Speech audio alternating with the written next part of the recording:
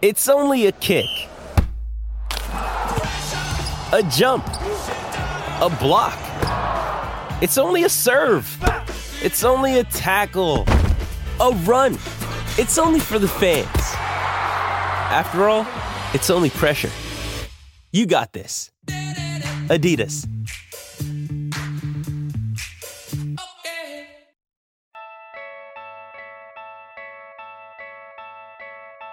What is the latest in the Kyrie Irving experience situation? How does Carmelo Anthony fit into all of this? Why has the free agent market dried up so quickly? The only question left is, say it with me, you in?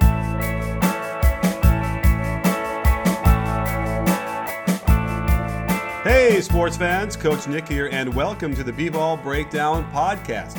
As always, I am joined by Dave Dufour NBA now, and in case you're looking for him and you can't find him on Twitter anymore. My official legal name. Yes, exactly. You change your middle name is now Dufour and your last name is NBA. That's right. Branding. Yes. So we are here to talk a little bit about everything, and not a lot has gone on over the weekend, but certainly a couple things have popped out with the Kyrie Irving situation. And I guess that's what we're calling it, right? It's not an experience; it's a situation, right?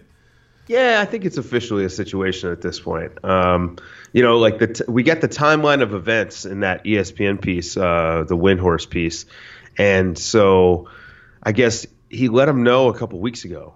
Not before the draft though, like you and I said he should have. If he had an inkling, he should have let him know as early as possible. But he did let him know a few weeks ago, and now there's a rumor, or at least I guess Kyrie's people think that LeBron's people are leaking this. So it feels like it's just going to get ugly. Right. Well, it has been. When I was doing some research to do a video on this, it did seem somewhat compelling that there was evidence that the Cavaliers were shopping him around the draft anyway, independent of him requesting a trade. So it could very well be that he heard about that, got wind of it, and then said, "Oh, I want to be traded now because after all I've done for you, and I won you Game 7, basically." You want to trade me now? Then I want out of here too. Although I went through a lot of other stuff in the past, it turns out he's been kind of wanting out for a while in different pockets of these seasons since LeBron came back. Right. Well, remember when he signed his extension, he signed it under the belief that he was going to be the guy in Cleveland, whatever that means. I assume it meant that he wanted to be the best player on a team that won about 35 games a year. Ouch. I mean, that's just the truth, man. Like, Kyrie Irving is a good player, but Kyrie Irving is not a franchise changer like LeBron James or fair enough. A guy like that. I won't argue with that, but would you like to take a trip down roster lane and look at who he played with and who coached and all that stuff? Oh, no. Absolutely. I get it. But I'm just saying that they don't have the team they had, that next season if LeBron doesn't come back. They don't make those moves to get Kevin Love. They don't sign the ring-chasing vets.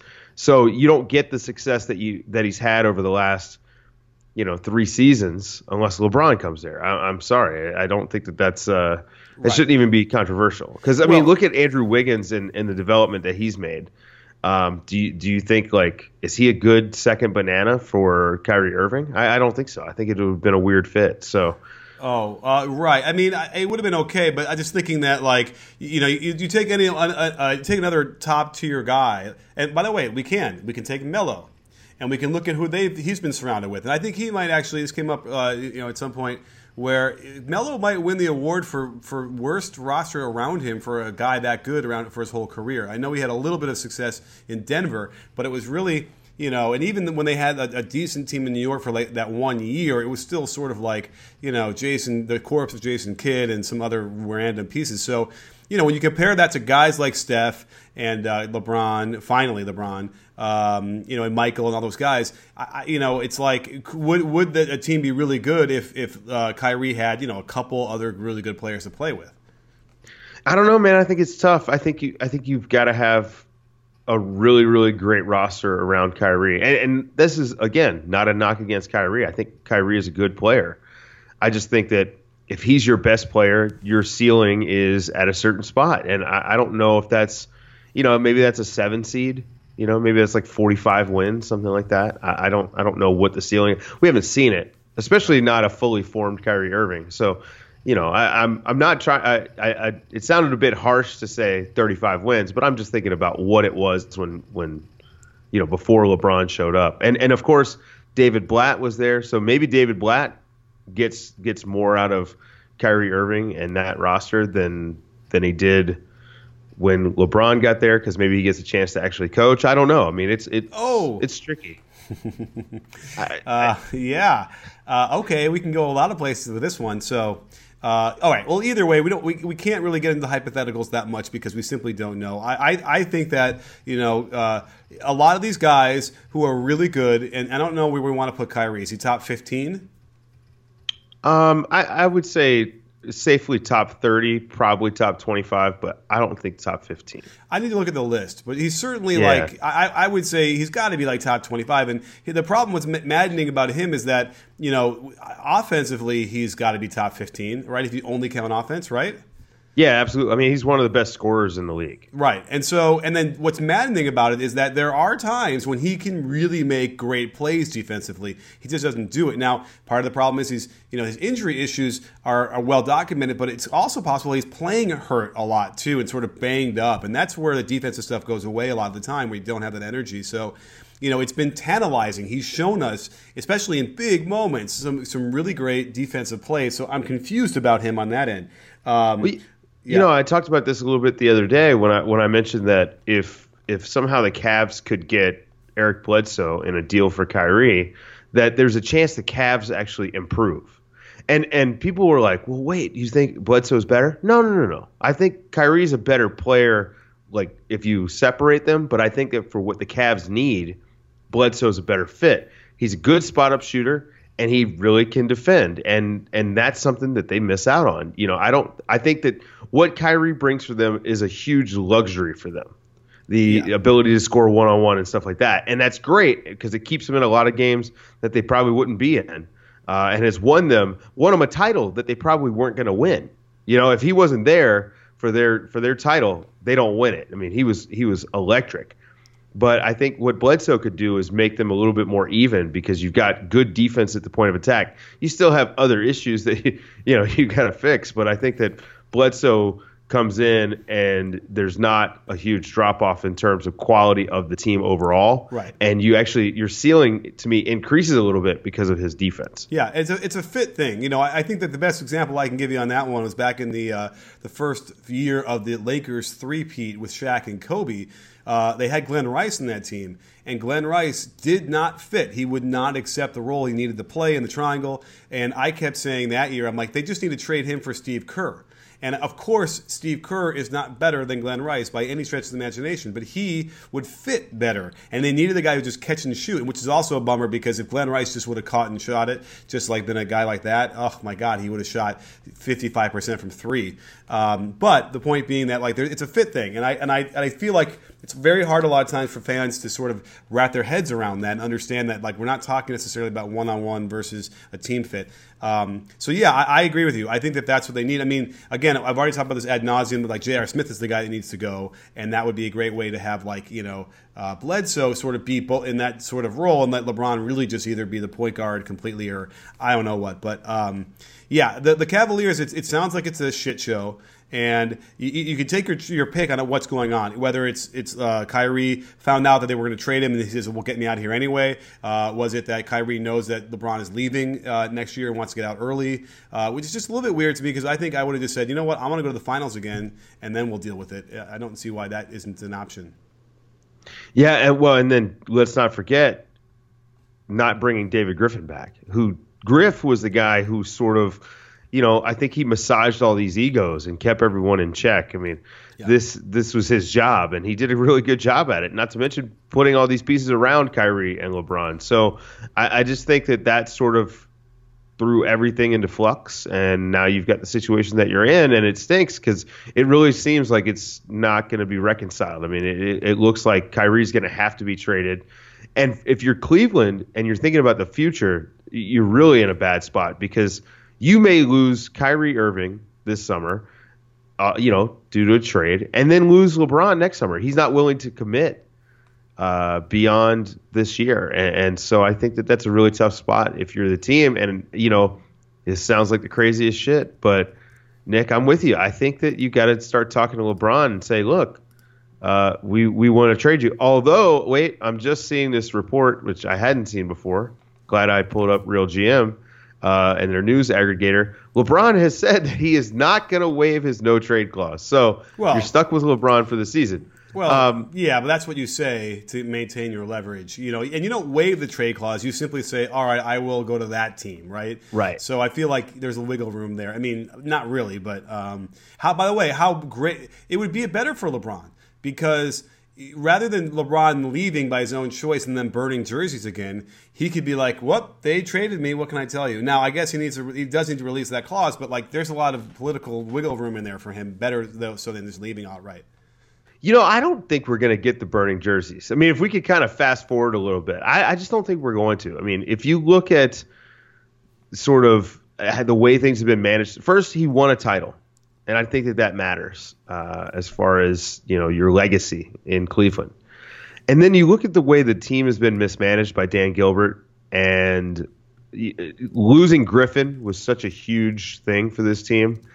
I think they've given LeBron enough outs. I really do. I think he's going to be fine. I was discussing this last night with some of my players because they all want to know, hey, what's LeBron going to do next summer? And I told him I really don't know. I could see him staying. I could see him going to the Lakers. I could see him going to Miami. Now, if it was me trying to choose, I'd be aiming for Miami. Quality of life, stay in the East. I guess I don't see. It's hard to imagine. I know he's been there, so he knows what that's like. Then again, does Pat Riley want to go and deal with that again? That's another question.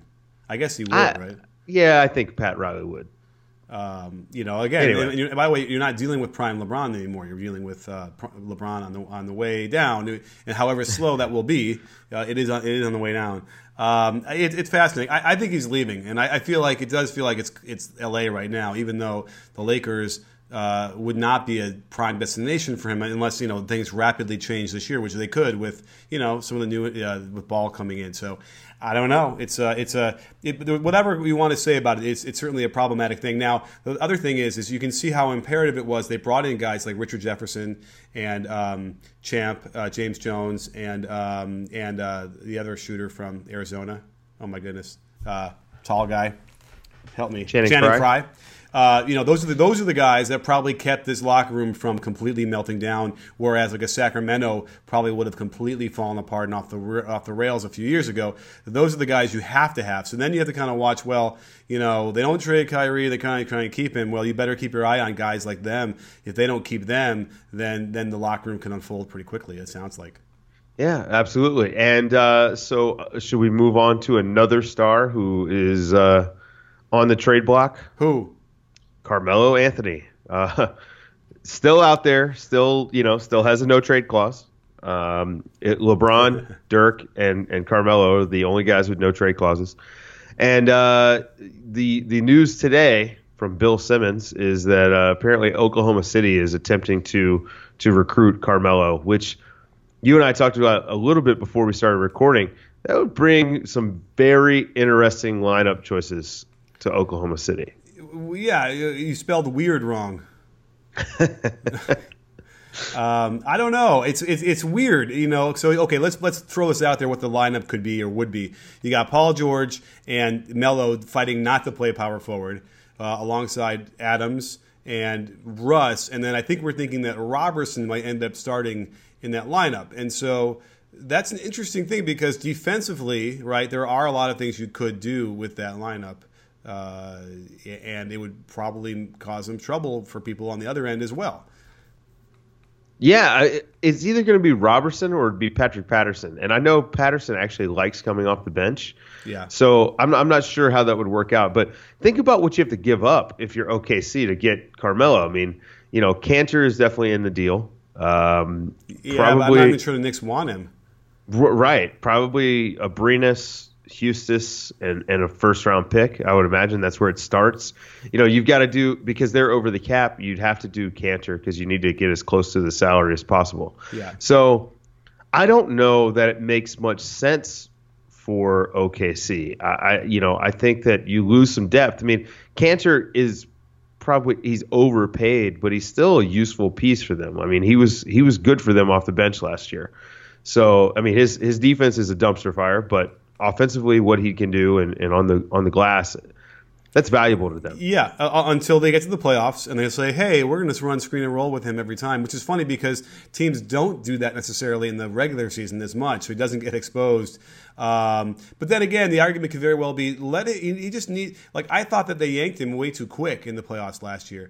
I believe, like, guys like him or JaVale, well, JaVale's a better example, but, like, just give him I know they might score twice in a row on him. Give him like 5 possessions just to see if he can figure something out with his body and the way he moves and whatever. Chances are, right, if you're going to play 5 possessions, they're only going to score on 2 of them anyway. I mean, in theory, right? Like, unless it's layups successful. every time. Yeah. But yeah, so it's like, to me, I feel like there's just such a quick propensity, especially in the playoffs, just to yank guys like that and just shut it down completely where, I remember, like, it's like the Phil Jackson thing where he won't call timeouts a lot. Let's the team figure it out. And meanwhile, everyone else is like getting their hands in a bunch because they like this. We have to stop this. But at any rate, so you got to include Cannon, which makes sense because salary wise, do you have the salaries? What is Melo making? I think Melo is making about 27 right now. Yikes. Okay, and then Cantor's 18, maybe. Cantor's around 18. These are all just off the top of our head. Yeah, so you got to fill that space, that 8. Well, not quite the 8 million, but almost the whole thing. All right, so he's making 26.2. Next year he makes 28. So with his option, but still, if you're Carmelo, if you want to stay in New York, do you accept a trade to Oklahoma City? And remember, Russ still hasn't re-signed that extension, so he could be leaving next summer. Paul George is a free agent next summer. If you're Carmelo, like, why would you want to take that trade? I mean, like, it doesn't pass the smell test to me. I still think Houston or Cleveland are the 2 most likely places. I don't know. I don't see it happen. I think by the start of the season, Carmelo's still in New York. Okay. And also it's the notion of he's probably already envisioned himself in Houston and playing with those guys. And so it's like, guys tend to get, humans get sort of, they have an idea and a picture in their head. And so it's already kind of solidified for him and probably in a way that, trying to convince him of a very, very tenuous situation in Oklahoma City would probably be almost impossible. So you never know. It's weird. But certainly, even like what we had heard about the Oklahoma City itself, doesn't seem like it's a city that like Melo would want to live in for him. Only for him specifically what we heard and what he likes. So it's like that's the other issue. So it seems like a fake news to me. Yeah, and then a lot of people were throwing out like Kyrie to New York, like in a multi-team deal. I like that actually. I think Kyrie and Porzingis would work pretty well together. It'd be a pretty lethal pick and roll. I'm not sure what would happen or what would have to happen to get that deal done. You'd have to think like, again, you'd probably bring in Phoenix because they have a lot of young assets. So you maybe could send Ntilikina to Phoenix and, Bledsoe to Cleveland and Carmelo to Cleveland and Kyrie to New York. And I mean, it gets complicated, but I feel like when Kyrie gets dealt, it's going to involve 3 or 4 teams. I just think that's how it's going to work. The Cavs are looking for, some young talent apparently. So, and I wouldn't be shocked if we see Kyrie and Carmelo involved in one deal. Yeah. I mean, it's interesting because, like, to me, it seems like, the Spurs are the ones who should get involved with this and they should trade for Kyrie. I really feel like that would be what they need to have any hope of competing with the Warriors. And that makes a lot of sense to me. I see a lot of young Tony Parker in the style of Kyrie, and although better shooting.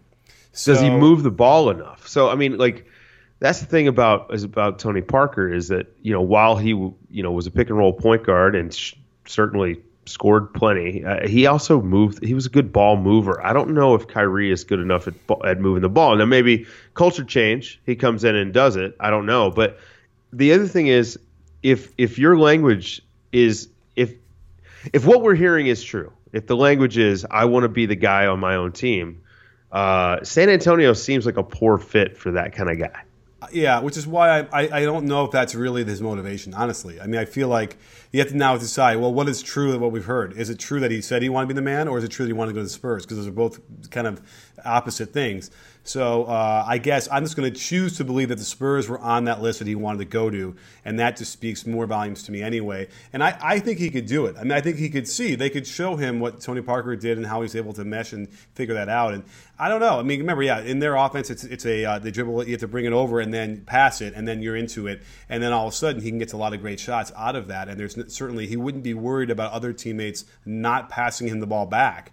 That's certainly a worry on a number of teams once you give that ball up, but not on the Spurs. So I don't know. Yeah, I said that's true. So yeah. I'm just looking for a way to get the Spurs to take another step because they lost Simmons, which you don't think is as big of a deal, I guess, because they can replace him. We secretly replaced Jonathan Simmons with Rudy Gay. Let's see if they notice. I don't know. I think they will notice, right? Although it might be better. Who knows? He could be better than Jonathan Simmons without question after Achilles. I think we're going to like Rudy Gay in that 4 spot a lot, and we're going to see him. I bet we would see him there more than anywhere else. Thinking about how to get Kyrie to San Antonio, I wonder if that's the way that they move LaMarcus Aldridge. Do they find a home for Aldridge? I mean, because again, if the Phoenix stuff with Aldridge is true, like if Sarver really wants Aldridge, like he wanted him 2 years ago, then maybe you could still pull Phoenix into this and make something work. I don't buy that. Yeah, go ahead. I was like, I don't buy that Phoenix actually still wants LaMarcus Aldridge. Right. Well, there is another team team to have committed that back in the day that wanted Aldridge not long ago in New York, and that could be part of it as well, right? Where they could send Aldridge to the Knicks, Melo to Cleveland, Kyrie to San Antonio. I don't know. Does that sound insane? If Phil's not there, do they still want Aldridge? I don't think so. I just don't think so. I don't know. I don't know what they do with Aldridge. I got to be honest with you. I don't see a place to move him. It's too bad because Aldridge is he is he's the dinosaur. Him and Melo are sort of the last two dinosaurs not wearing helmets in the NHL, and so it's too bad because there is a lot of value to what he brings and he does help you. And we liked his defense a lot last year. I felt like that was not a negative for them. So he can help a lot of teams. But I don't know. I think we'll have to wait this one out and just sort of see as things trickle in or as this happens, we can analyze it better. But I don't know. What else is going on in the world of the NBA? I guess Mo Spates is signing with the Magic. Okay. That's the other big news. We're in the dead part of the summer. This is probably when we need to start talking about guys like Luka Doncic. Oh yeah, well I'm doing a video on him right now. Hopefully getting it out by tonight. And I also don't be concerned, Korkmaz fans, because he's coming up too very soon. The Turkish contingency is very excited about that. But and by the way, there are still a number of pretty good free agents out there, which is why it's still so strange that it's that quiet. And I think we could talk a little bit. I mean, did we talk about the smoothing issue and how dumb that whole thing ends up being? Yeah, it really kind of shot the players in the foot by having all that money last summer. I mean, the market completely dried up this year. I mean, maybe you wouldn't have had the huge signings that you got last summer, but I think that guys overall would be making more money. A guy who's still out there, he's a restricted free agent, is Nerlens Noel. Still doesn't have a contract. Then he had an offer sheet. So Dallas has their offer sitting on his table. The qualifying offer. Right. Oh, I see. So anybody can beat that, and then they have to deal with it. I mean, that's interesting because there's a guy who for sure would help a lot of teams. Yeah. Ian Clark, still a free agent. And you and I thought he was going to get in the 8 to 10. We thought he was going to get 8 to 10 million this year. Yeah. And you know what? It's almost too bad because if they had waited on Nick Young, there was no hurry to sign Nick Young. The Warriors could have let Ian Clark hang out to dry a little bit and then realize, oh crap, there just isn't a lot of money for me. I think they can still bring him back. I mean, yeah, they go over the cap, right? Yeah. But that's interesting too. But then again, they still wouldn't be able to offer him as much money as like anybody else. But then again, nobody else is offering him any money, at least as far as we know. I'm sure he's got offers they're just looking at, right? Imagine. Right. But so Michael Green's still out there. Gerald Henderson's still out there. I mean, I'm just trying to focus on guys that I think make sense, like in the modern NBA. Right. And by the way, last year's spending spree isn't just going to affect people this year. Right. This is like probably 2-3 years of like, right? I'd imagine, because remember the salary cap isn't going to go up very much either the next couple of years. And just so people understand what we're talking about, the NBA, the owners try to convince the players to smooth and not have this huge jump in 1 year, and the players. Probably rightfully so, were so suspicious of the owners. They didn't trust anything they ever would have told them.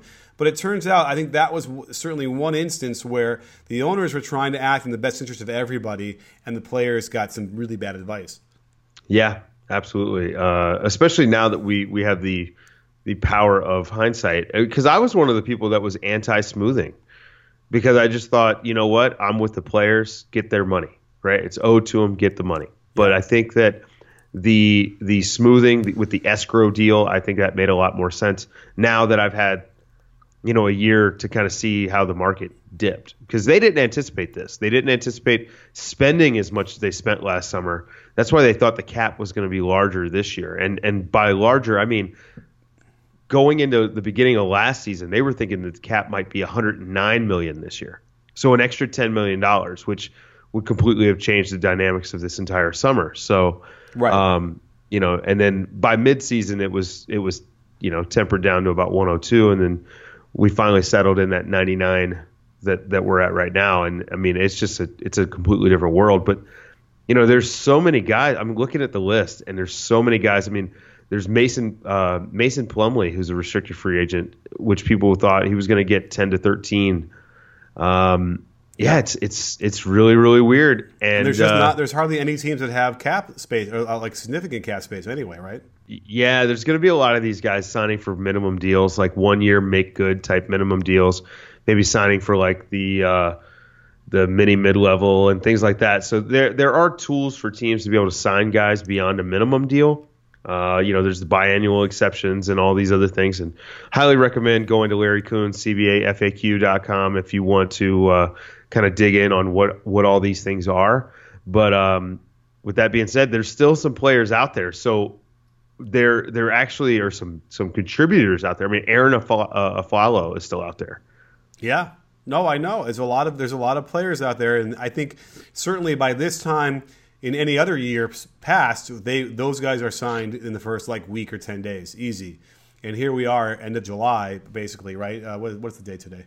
20-something, 24th. And and there just doesn't seem to be any momentum at this point. Like I think none of the teams, their qualifying offers are sitting there. Nobody sort of wants to beat them, and force anybody else to make a decision. It's strange. I guess maybe everyone's sort of sipping pina colada somewhere and having a little vacation. Sounds like a good time to me. JaVale McGee still out there. Dwayne Dedman's still out there. Yeah, I hope JaVale goes back to Warriors. I really feel like one more chance and to learn a little bit more and get comfortable, and he could challenge Zaza easily for that starting spot. Oh yeah, I agree. I think by the end of the season, Damian Jones will be challenging for that starting spot. He looked really, really great at Summer League. Yeah, he looked like he was in shape. He was getting on the court fast. He was nailing some jumpers from the outside too. I mean, it's not fair. Yeah, for the Warriors, but they just keep getting better. Well, I mean, and that's the hallmark of a good team. And now that we've hit our Warriors, we've hit the Warriors spot for the week. Yeah, I think that's probably about it, right? Yeah, I think that's it for today. I'm hoping we get some more Kyrie Irving news by the end of the week, because if you're Cleveland, you have to strike now. Like you want to get your roster set, I think, by the middle of August, because you want you want to move on and start filling out your roster with these minimum guys. You want to be talking to Aaron Aflalo about coming in. Like you need to settle the Kyrie Irving stuff first, I think. Yeah, I agree. And, again, the one team that we had hoped for that could even challenge did nothing in Washington, right? Basically, no moves. I think Otto Porter is going to come. They re-signed him, right? I think, right? Yeah, they did. 4 years, $106 million. And then they picked up didn't they pick up another guard? Or is Bogdanovich coming? Where is he going? Bogdanovich is going to Indiana. So they lost him. So, they need, some pieces still. But there was a chance that they could have done something, but maybe whatever. Either way. Well, we'll have to look at them in another time. But, Dave, yes, nice little quick in and out, efficient podcast today talking about, what we need to talk about. And I don't know. I'm going to be in Virginia at a camp on Wednesday, and then I'll be back again here to get some more work done. Anything coming up with you? No, just podcasting, trying to get work done, preparing for the season. Yes. Getting some of my guys in the gym. That's my hope for the next couple of weeks, because we've been out of the gym for like a month. Okay. Do that. Make it happen. And we'll check in with you later this week. And don't forget, sports fans, at B-Ball Breakdown, we're not a channel, we're a conversation. You in? Are you in, Dave? Yes, I am.